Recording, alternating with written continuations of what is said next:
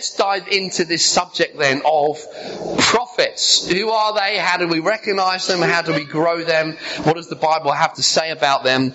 And just by way of introduction, I remember when I was still at school, I was probably 14 years old. I was living in Brighton at the time. I grew up in Sussex. And I remember in my RE lessons, we were talking about modern day prophets. I don't know if you remember your RE lessons, but often they talk about modern day prophets. And I had to do this essay on, name some modern day prophets and the effect they've had on your life. And I remember this exam question coming up, and I thought, well, what modern day prophets do I know? The only two I could think of were Martin Luther King and David Fellingham. So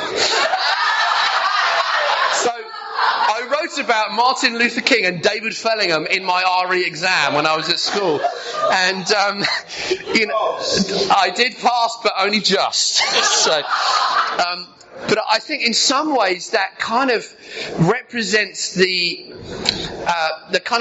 recent history of the last few decades when it comes to thinking about prophets, because the reality is, probably 10 years ago, I could count on one hand the number of mature prophets that I personally knew that I could recommend to other churches to go and input and equip and train. And I suddenly had this eureka moment one day where I thought, Jesus, that is not enough. If we're gonna plant churches right across the world, if we're gonna impact culture, if we're gonna bring the gospel of the kingdom into every corner of our planet, we're gonna need all the ministries, but we're gonna need some prophets. We're gonna need more than just a handful of guys or women who are doing it.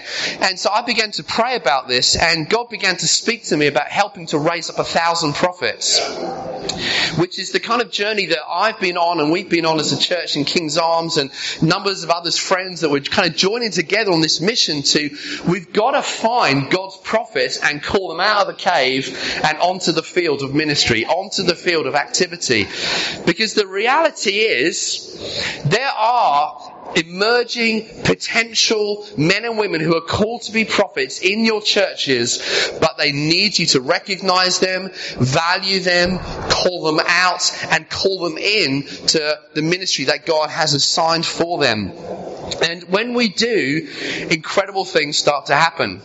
Because prophets are part of the divine bodybuilding team that Jesus has put on the planet. Okay? They're part of the divine bodybuilding team in the body of Christ.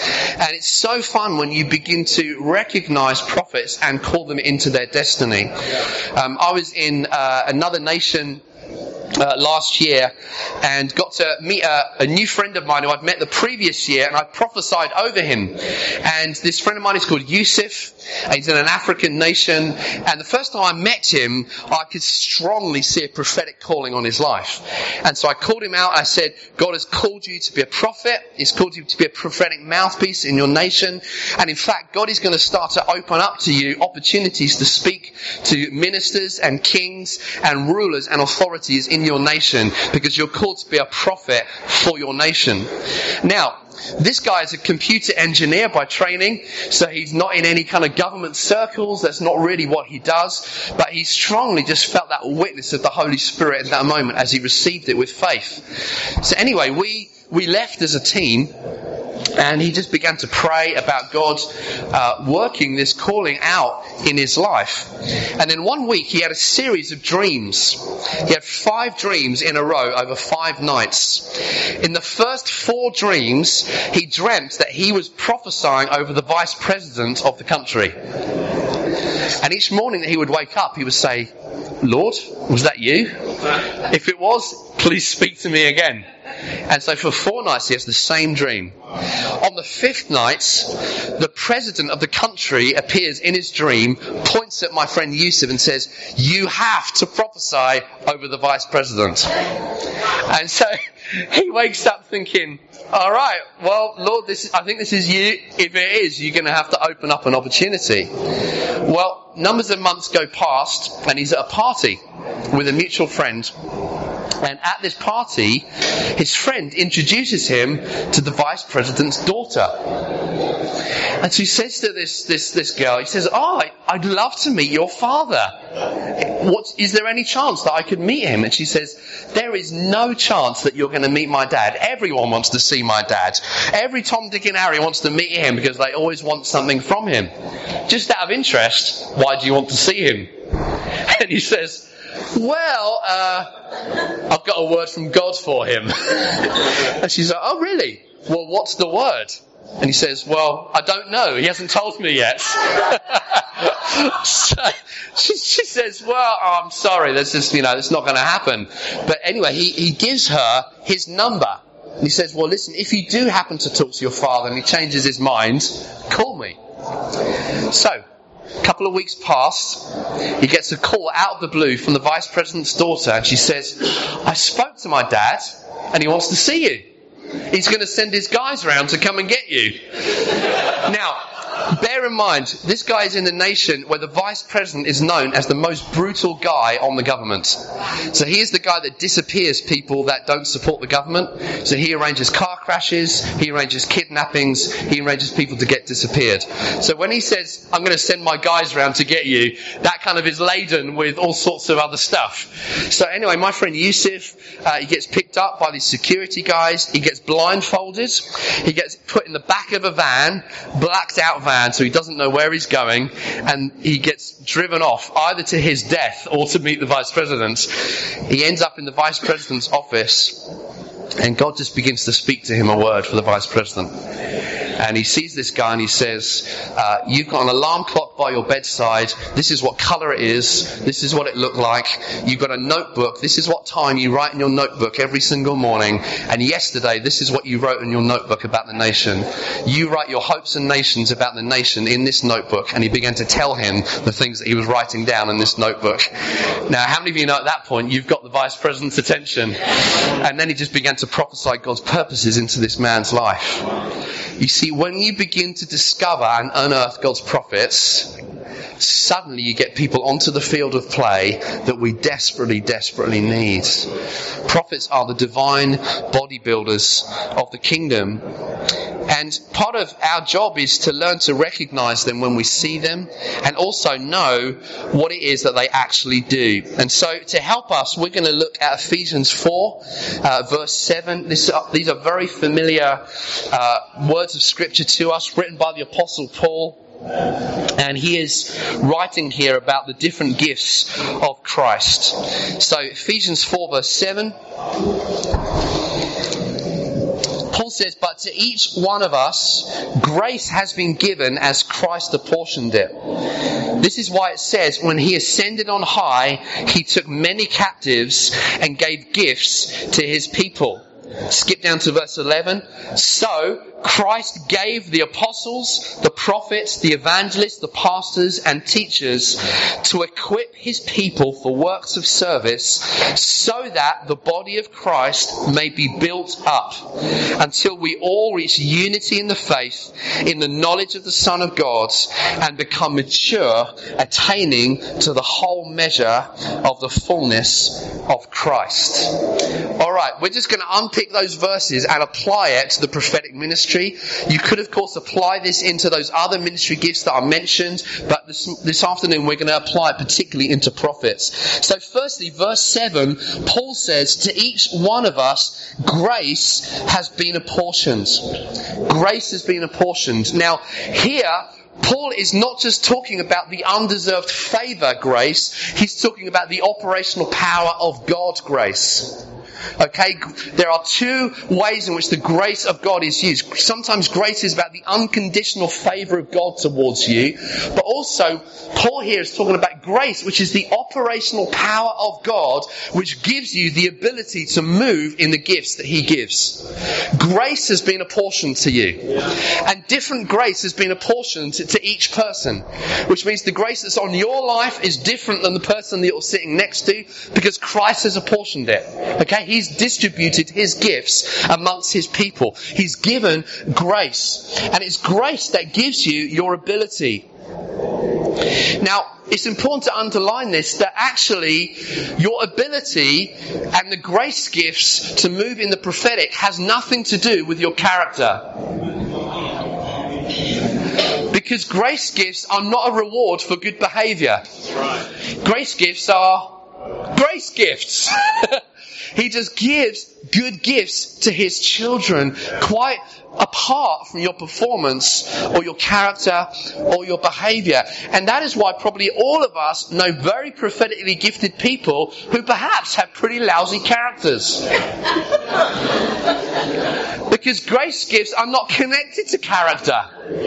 Now, character is the right vessel for gifts to grow, but actually you don't need a great godly character to move in a prophetic anointing, because they're grace gifts. They're given by God just because God is good. And that's why Scripture actually is full of stories for our instruction of men and women who carried great gifts, but they needed a lot of work. Yeah. You know, you take a Samson who was a prophet. I mean, he was a judge and a prophet and a leader in the nation. Incredible grace apportioned by God, but man, lousy character, lousy life choices. You know, you've got a Peter who, incredible gifts from God, grace apportioned to Peter, you know, but one minute you are Christ, the Son of the living God. And then the next minute he's like, let's cut that guy's ear off with a sword. Yeah. You know, that kind of describes this kind of juxtaposition of gifting and character. Grace is not an award. I once heard Terry Virgo say this. He said, I must respect God's anointing even if I don't like the channel. This is a very important biblical principle. I could end up out of step with the Spirit. The giving of gifts and anointing is not a reward for sound doctrine and good church order. In the Old Testament, Samson was far from perfect, but he was anointed by God, and he is in the list of faith heroes in Hebrews 11. So while we don't want to embrace foolishness, neither do we want to miss God.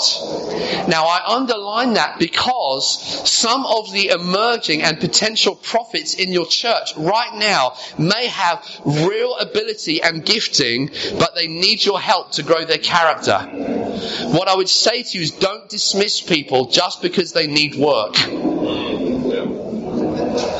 Don't dismiss people just because there's some roughness around the edges. That is why they're in the family of God. That's why they're in the community. That's why you need one another to help shape the wineskin so it's fit for the wine.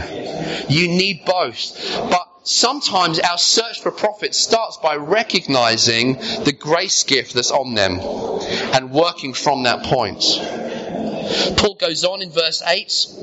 He says, that is why Christ gave gifts to his people. He gave gifts to his people. Again, interesting that in 1 Corinthians 12 and 14, where Paul is teaching about gifts, he uses a slightly different terminology than he uses here in Ephesians 4. In 1 Corinthians 12, he talks about the gifts of the Spirit. In Ephesians 4, he talks about the gifts of the ascended Christ. Interesting distinction there. I want to suggest to you that the reason that he makes that distinction is that the gifts that he's talking about in 1 Corinthians 12 are primarily activity gifts. They're gifts of the Holy Spirit. So that when the Holy Spirit comes in us, we prophesy, or we pray for the sick, or we bring words of knowledge, or we pray with faith, or we distinguish spirits. These describe Holy Spirit activities, gifts that all of us can move in. He's describing divinely inspired abilities. Again, just a note on this. If you want to grow prophets in your church, one thing that's very important for you to do is still value the activity of prophesying. Okay? My question is, where is that happening in your context? Where is that happening in your life? We've got to fight, not just for believing in prophecy, but making space for it. Yeah. So where does that happen? Yeah. If you want to grow prophets, ground zero, 101 is encourage people to hear Jesus and prophesy. Whether they're brand newly saved or whether they've been a Christian for 100 years, we've got to encourage an appetite for hearing the voice of God. And that we all get to hear Him because that's our inheritance. Jesus said, my sheep hear my voice. This is your inheritance. Prophecy is not for the select few. It's not just for the prophets. If you're a son or a daughter, you get to hear the Father. That's your inheritance. That's your birthright as a child of God. You get to hear Him. And so we should expect that when people get born into the kingdom, instantly they get born into an expectation. I can hear my Father speak. This beautiful story, numbers of years ago, I was in a kids' work meeting, and there was a little kind of group of girls that we were kind of coaching the prophetic, and we were getting them just to pray for one another and to prophesy.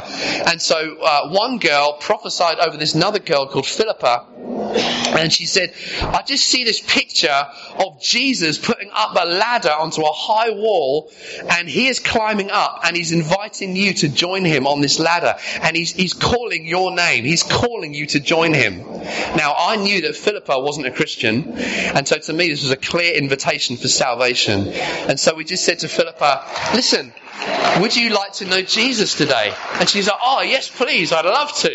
And so we just led her to Jesus right there in this kind of circle of girls, and then we carried on the prophetic exercise. Now the next person to prophesy was Philippa. So she'd been saved 5 seconds, and she is the next person who prophesies. Now she was not from a Christian background. She had no Christian family. To my knowledge, she had no previous Christian history. This is what she prophesies. She prophesies over this other girl. She says, I can see that Jesus is inviting you to a banqueting table. She says there's this banqueting table laid out, and there's this amazing kind of scenery, an amazing place, and there's all these different courses that Jesus is laying out for you. The first course is like the beginning of your life. The middle course is like the main bit of your life. And the end course is when you die. At which point I thought, oh no, this was going so well. This was an amazing moment. But then she said, but that's the last course is the best course of all, because when you die, you get to be with Jesus forever. I was like, oh, that's so amazing. You've been saved 5 seconds and you're hearing Jesus. You know, you want to grow prophets? Learn how to have a high value for hearing Him from your earliest kids all the way through. It's so important. But here in Ephesians 4, Paul is not talking about prophecy. He's talking about prophets, gifts of Christ. Paul says, so Christ Himself gave the apostles and the prophets. Prophecy is something that you do. A prophet is someone that you are. Okay? Now, if you remember nothing else from today, this is a really important thing to remember. Prophecy is an activity. Prophets are people. And what Paul is saying here is that prophets are people gifts given by the ascended Christ to the people of God. They're not activities, they're people. They're people. Just nudge the person next to you and say, they're people. Prophets are people. Prophets are people. And I think, to be honest, we've not had a very good understanding of this in charismatic churches through the years. And that is why we've relegated prophets to people who share words from a microphone on a Sunday. If that is your view of what a prophet is, you have not got a biblical view of what a prophet really is and really does. Prophets are people gifts, and guess what? People come in all sorts of shapes and sizes and gift types. I don't know if you've noticed that. people are very, very different, which means that prophets, like apostles, like evangelists, like teachers and pastors, they come in people packages. They're very, very different, which means please throw out your stereotype of what a prophet is. That's right. Thank you, Rob. Please throw out your stereotypes. You know, so many times I have been in settings where I felt my heart break because people have caricatured prophets as all being eccentric individuals like John the Baptist who eat locusts and honey for breakfast, who have poor social skills, who don't like community, who are weird, who are on the fringes, who need drawing in, who are a little bit hard to connect to, who are always kind of on the margins. They're kind of isolated loners, weirdos on the edges of church life. We've got to kill that stereotype because that is not New Testament. That is an Old Testament model of prophetic ministry that was never meant to be continued into the New Testament community. That is an old covenant. We're in a new covenant where God gives people gifts in all sorts of different shapes and sizes. I've met just as many weird pastors as I have prophets. I've met just as many weird evangelists as I have prophets. Why? Because we're people. And people are different. We come with all sorts of peculiarities and eccentricities and personality traits. Some of us are introverts. Some of us are extroverts. Some of us externally process. Some of us internally process. You know, some prophets write poetry. Some are artists. Some have a heart for social justice. Some love to bring words of knowledge. Some never bring words of knowledge. Some love prophesying over individuals. Some have gifts to see the massive big picture. Some prophets speak far into the future. Some prophets speak right into the present or the past. Prophets come in all sorts of different shapes and sizes. Whew, that felt good to say. Come on. And it's vital that in your context, if you want to grow prophets, you've got to have a broader understanding of them. Because many of them are sitting in our churches feeling unrecognised, unvalued and dishonoured because no one really recognises who they are in God. Prophets must be taken out of the box. They come in all shapes and sizes. You know, just thinking of a friend of mine who, you know, he's a prophet, but he's a prophet in the business world, in the marketplace. I was chatting to him last week. We had a beer, had a catch up. I said, so what's going on in your world? And he's like, well, you know, I'm nearly at the 3-year anniversary of starting my business in London. He says, you know, we've hit a kind of a 3 million turnover in 3 years. I've now got 16 staff members, and every week I'm in and out of the treasury and the cabinet office. He said on Tuesday I've been invited along with 100 other people, and bear in mind this guy's in his late 20s, with just 100 other people, with the Prime Minister and half the cabinet, and the theme for the day is Britain and the future of the world. And I was like, wow. I said, that is amazing. He said, and he told me about another occasion where he was overseas in Dubai. And in the room at the time was Gordon Brown, so the former Prime Minister, the creator of Angry Birds, one of the richest men in the whole world. And they were having a discussion about culture and how you create culture. And they said, we'd love someone to chair this meeting, please. Anyone here would like to do that? And so my friend, who at the time was about 28 years old, stuck his hand up and he's like, yeah, I'll do that.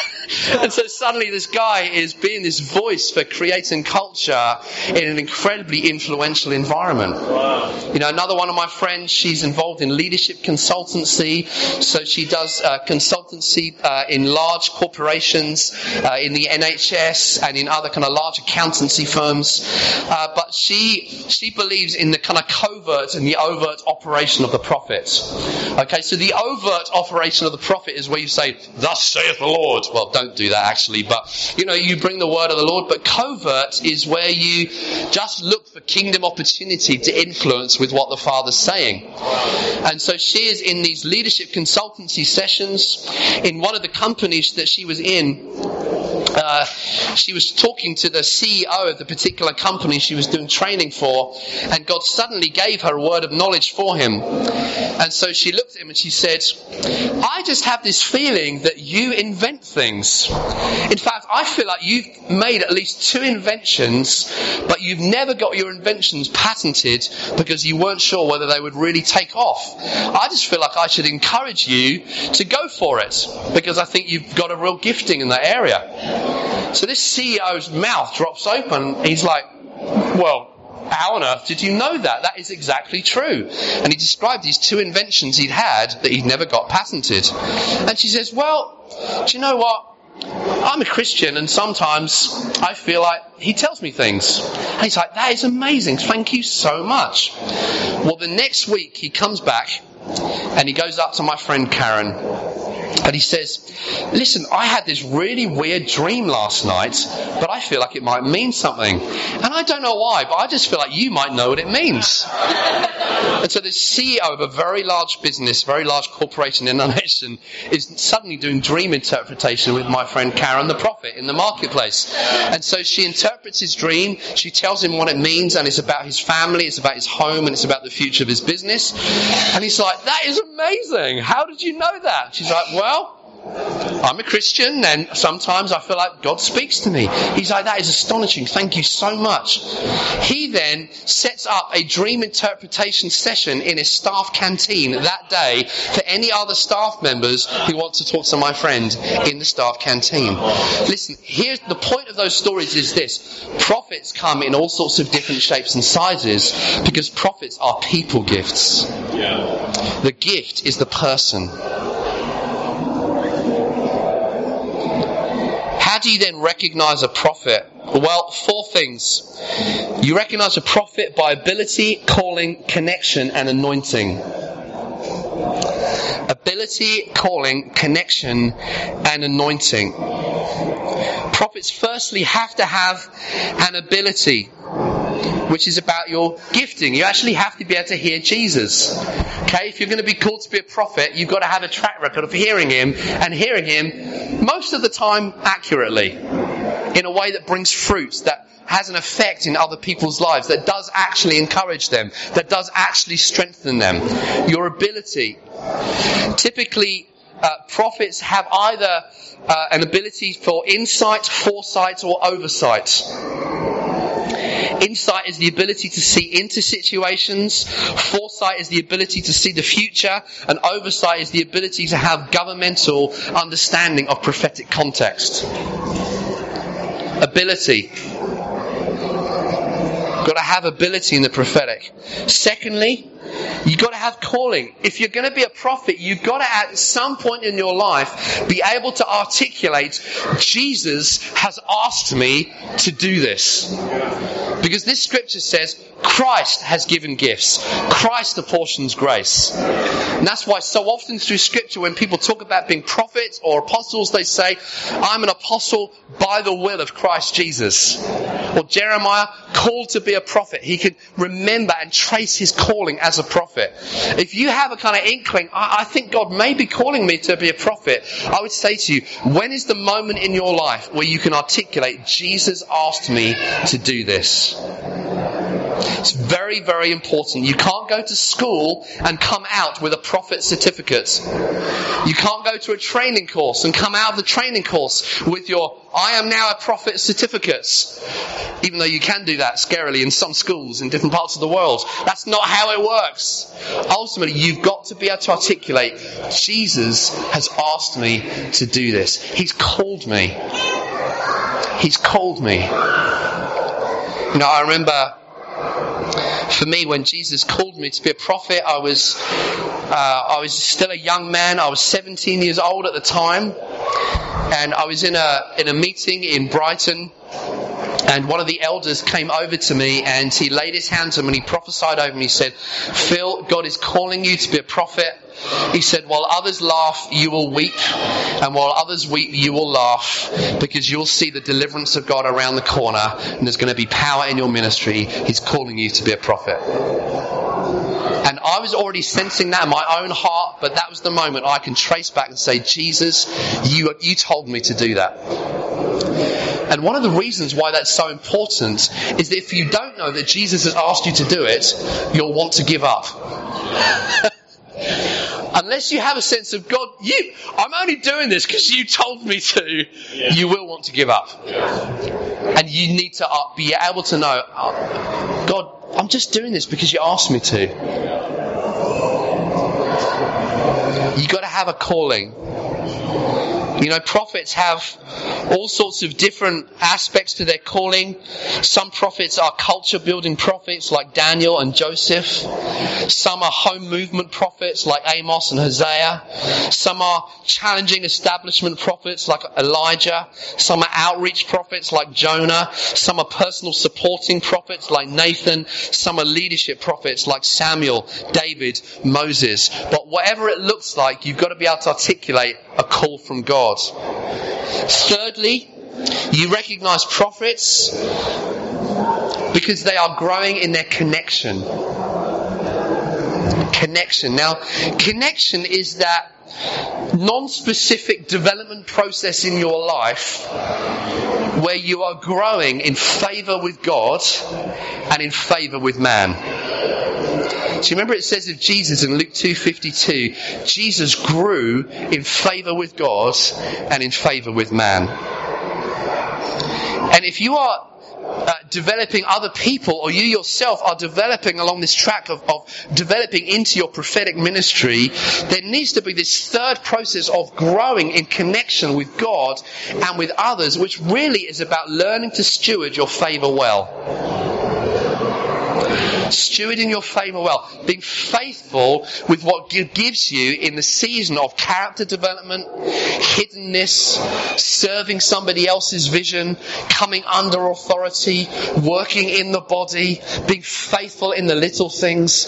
It's that process of growing in favour with God, where God sees that you fear Him and His word, but also you grow in favour with people around you. And it's often in that developmental process, which can take decades, it can take years. It's in that process at some point where other people start to say, I recognise that you are a prophet.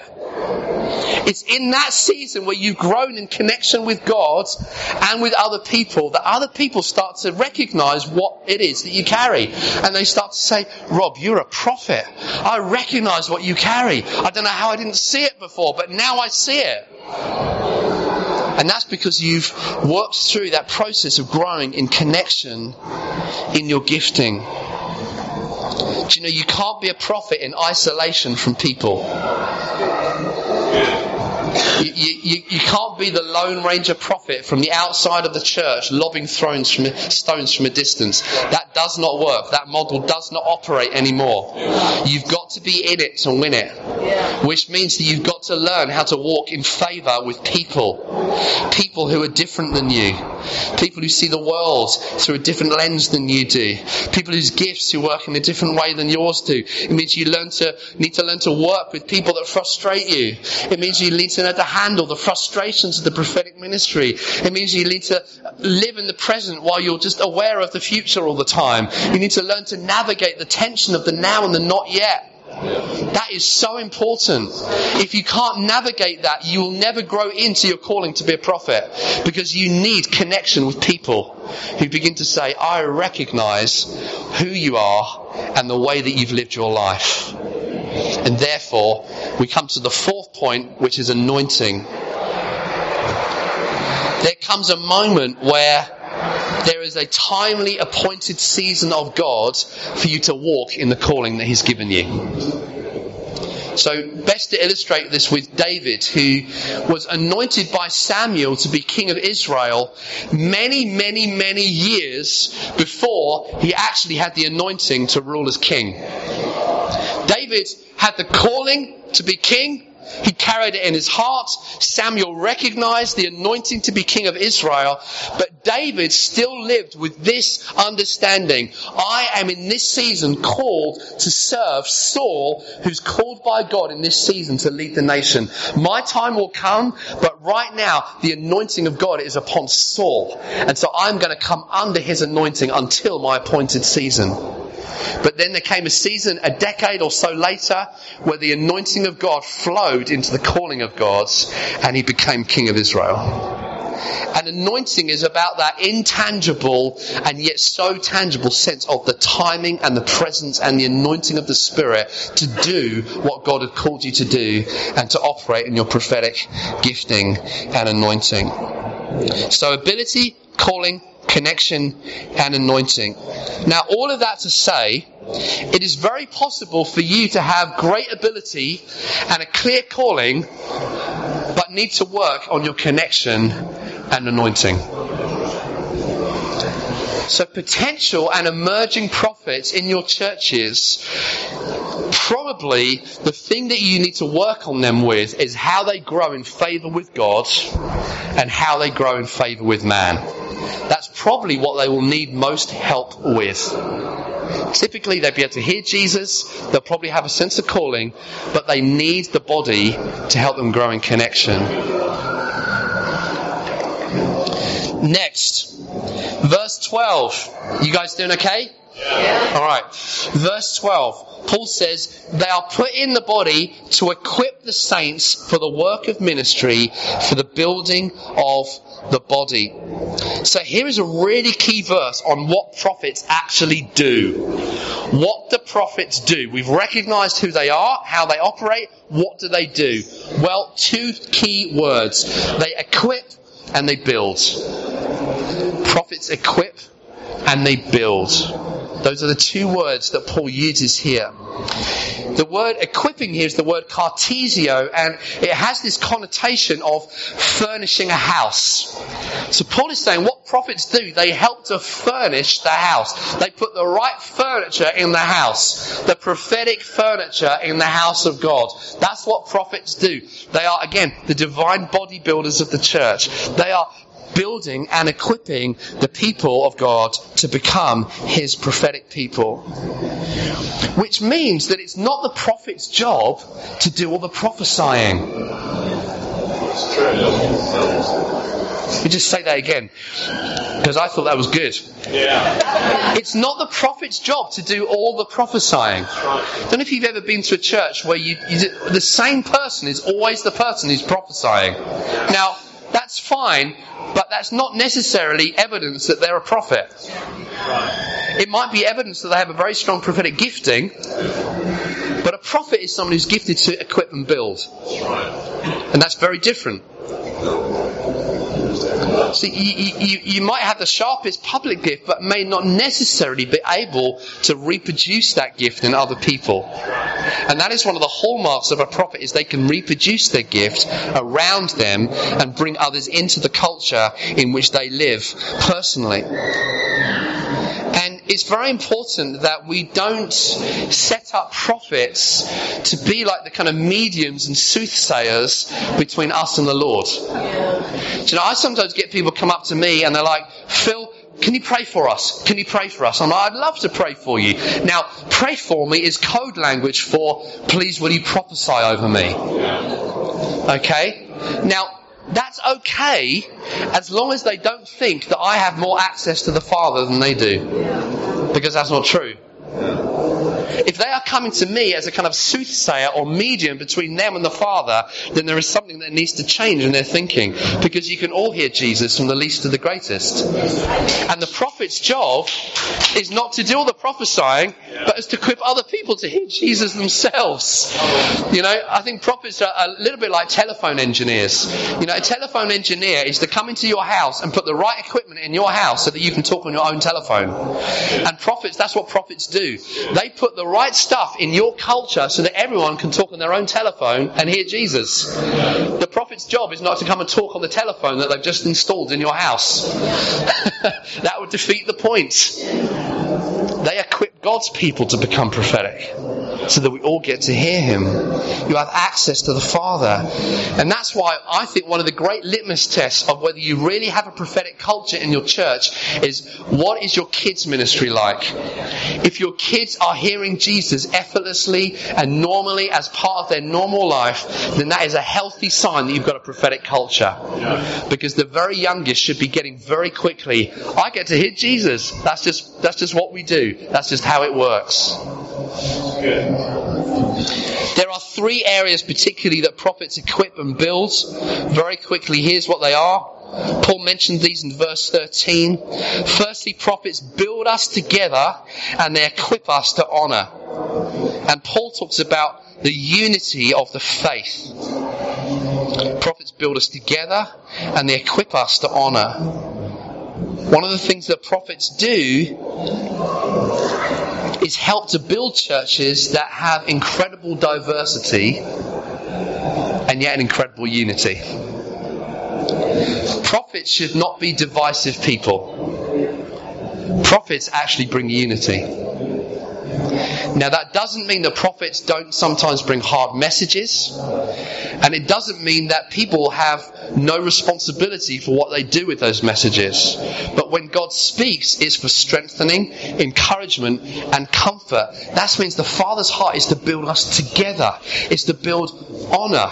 It's to build us together as a people. It's to bring togetherness.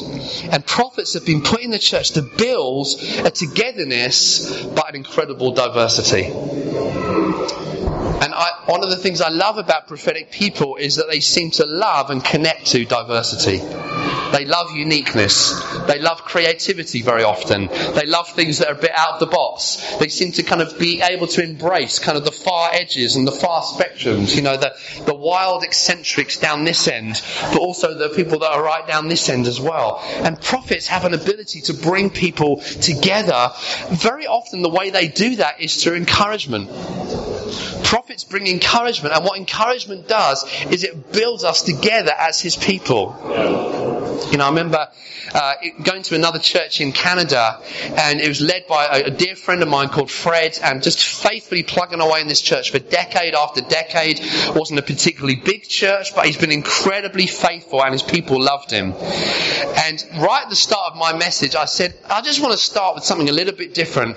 I just want to encourage Fred. And suddenly everyone's faces just went like this. And I said, Fred, I just want to say to you, thank you so much for the way that you've led this community so faithfully. You are an amazing man of God.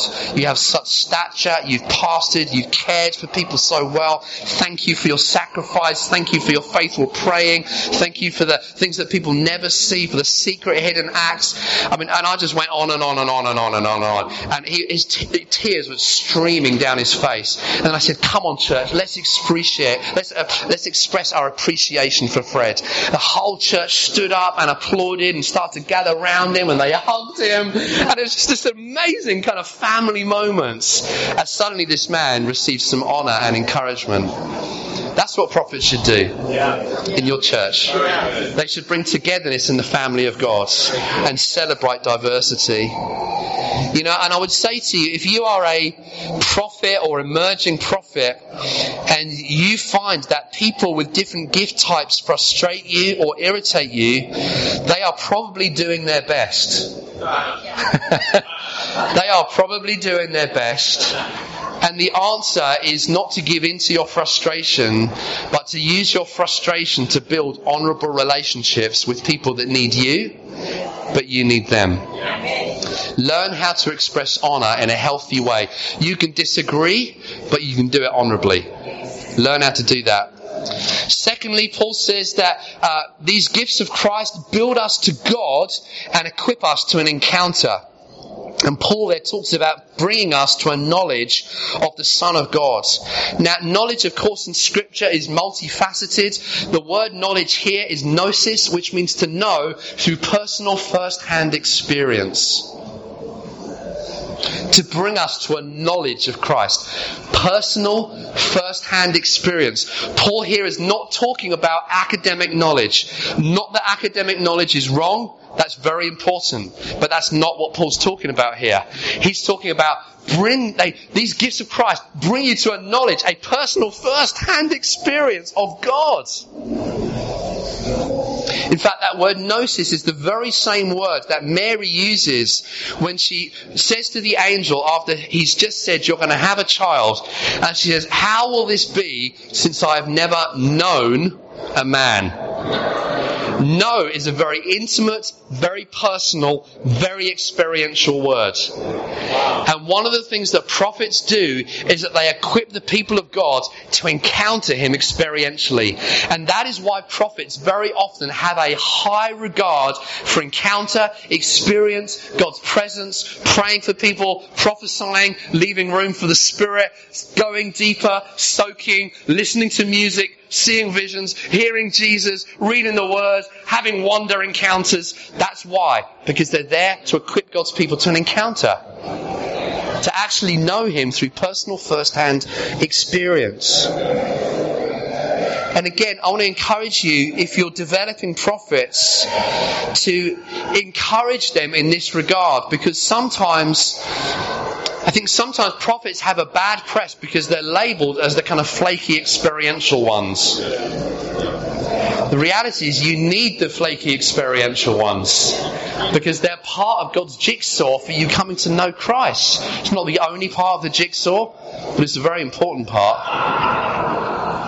And so I would encourage you to start asking questions of your prophetic people. What are you seeing? What are you feeling? What are you sensing from God? A lady came into my office about a year ago and she said, Phil, can I just talk about some of the experiences I've had over the last 20 years? I don't know what to do them. I've never talked to anyone about them before.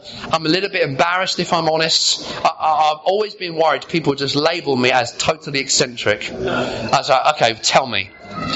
Well, she said, 3 times in my life when I've been praying, I've been physically transported to a different location as I've been praying. One of those occasions, I got transported in the Spirit to an African village, and she described it to me. She described the colour of the soil. She said I was around this campfire. There were small African children. Numbers of them were sitting on my laps. Numbers of them were orphans, and I was laughing and singing and dancing with them. And then suddenly I came to myself and I was in my own room again. That's happened 3 times to me. What do I do with that? I was like, that is a great question. And she said, actually, on one of those occasions, years later, I went to Zambia and I recognised that vision I'd had years ago as the very same place that God brought me to years later in my life. And she said, 2 weeks ago, I had this experience where I woke up in the middle of the night and there was a 7-foot angel standing at the end of my bed with his arms folded, staring at me. What do I do with that? I quite regularly see angels, and numbers of people in our community are very familiar with seeing angelic activity. She said, I regularly see them, but I've never known what to do with them, and I've always kept quiet because I've always been afraid I'd be labelled as weird and eccentric. I said to her, you are a gift to this church, and the gift that you carry, we need. She says, well, what do I do with this stuff? So I said, well, on the angel one, I said, angels are sent by God to minister to the saints. So you need to go back to the Lord and say, Lord, why have you sent this angel to me? What's the purpose behind it? She said, okay, that's a good idea. So she went away, came back a few days later, and she said, I did what you said. I asked God about this angel, and he said to me that the angel's name is Greg. Greg, okay? Not as prestigious as Gabriel, perhaps, or Michael, but Greg. And she said, I thought that was a bit strange, but I looked up the meaning of the name Greg, and it means watchful. And then God spoke to me and He said, I want you to know that I'm watching over your life, and I'm watching over the church in this season. And that's why I've assigned this angelic help to you. And she then told me later that every time she was in a particular pastoral situation, a very sticky, difficult one, Greg would show up in the corner of the room with his arms folded, just watching over her. God gives prophets to your communities to equip God's people to encounter. So get into the habit of asking people, what are you seeing? What are you sensing? And listen without prejudice. Listen with open eyes. Listen through a biblical lens of all the ways that God speaks. And then lastly, prophets build us up and they equip us to stature. Paul here talks about bringing us to a mature manhood, maturity. The goal of prophets is to bring God's people to maturity. And I don't know if you remember those old school photographs when you were like 5 or 6, where your head is huge, but your body is really tiny. Do you remember those photos? They're hilarious. Kind of when you go around in people's families and they've got this massive head, tiny shoulders. And there's that funny, awkward season where your head is much bigger than your body is. And you're kind of growing into your own skin. And Paul, when he's writing, he says, listen, God is bringing the body to maturity, and he's bringing it to a place where one day the body will be in right proportion with the head. The head is Christ, and the body is his bride. God is bringing us to a mature manhood where the body is in perfect proportion to the head. If you are a prophet, your job is to build the body so it fits the head perfectly. To bring us to a mature manhood. Jesus is preparing a bride that looks like him, and prophets get to play their part in that. So there is a whistle-stop tour of Ephesians 4, who prophets are and what they do.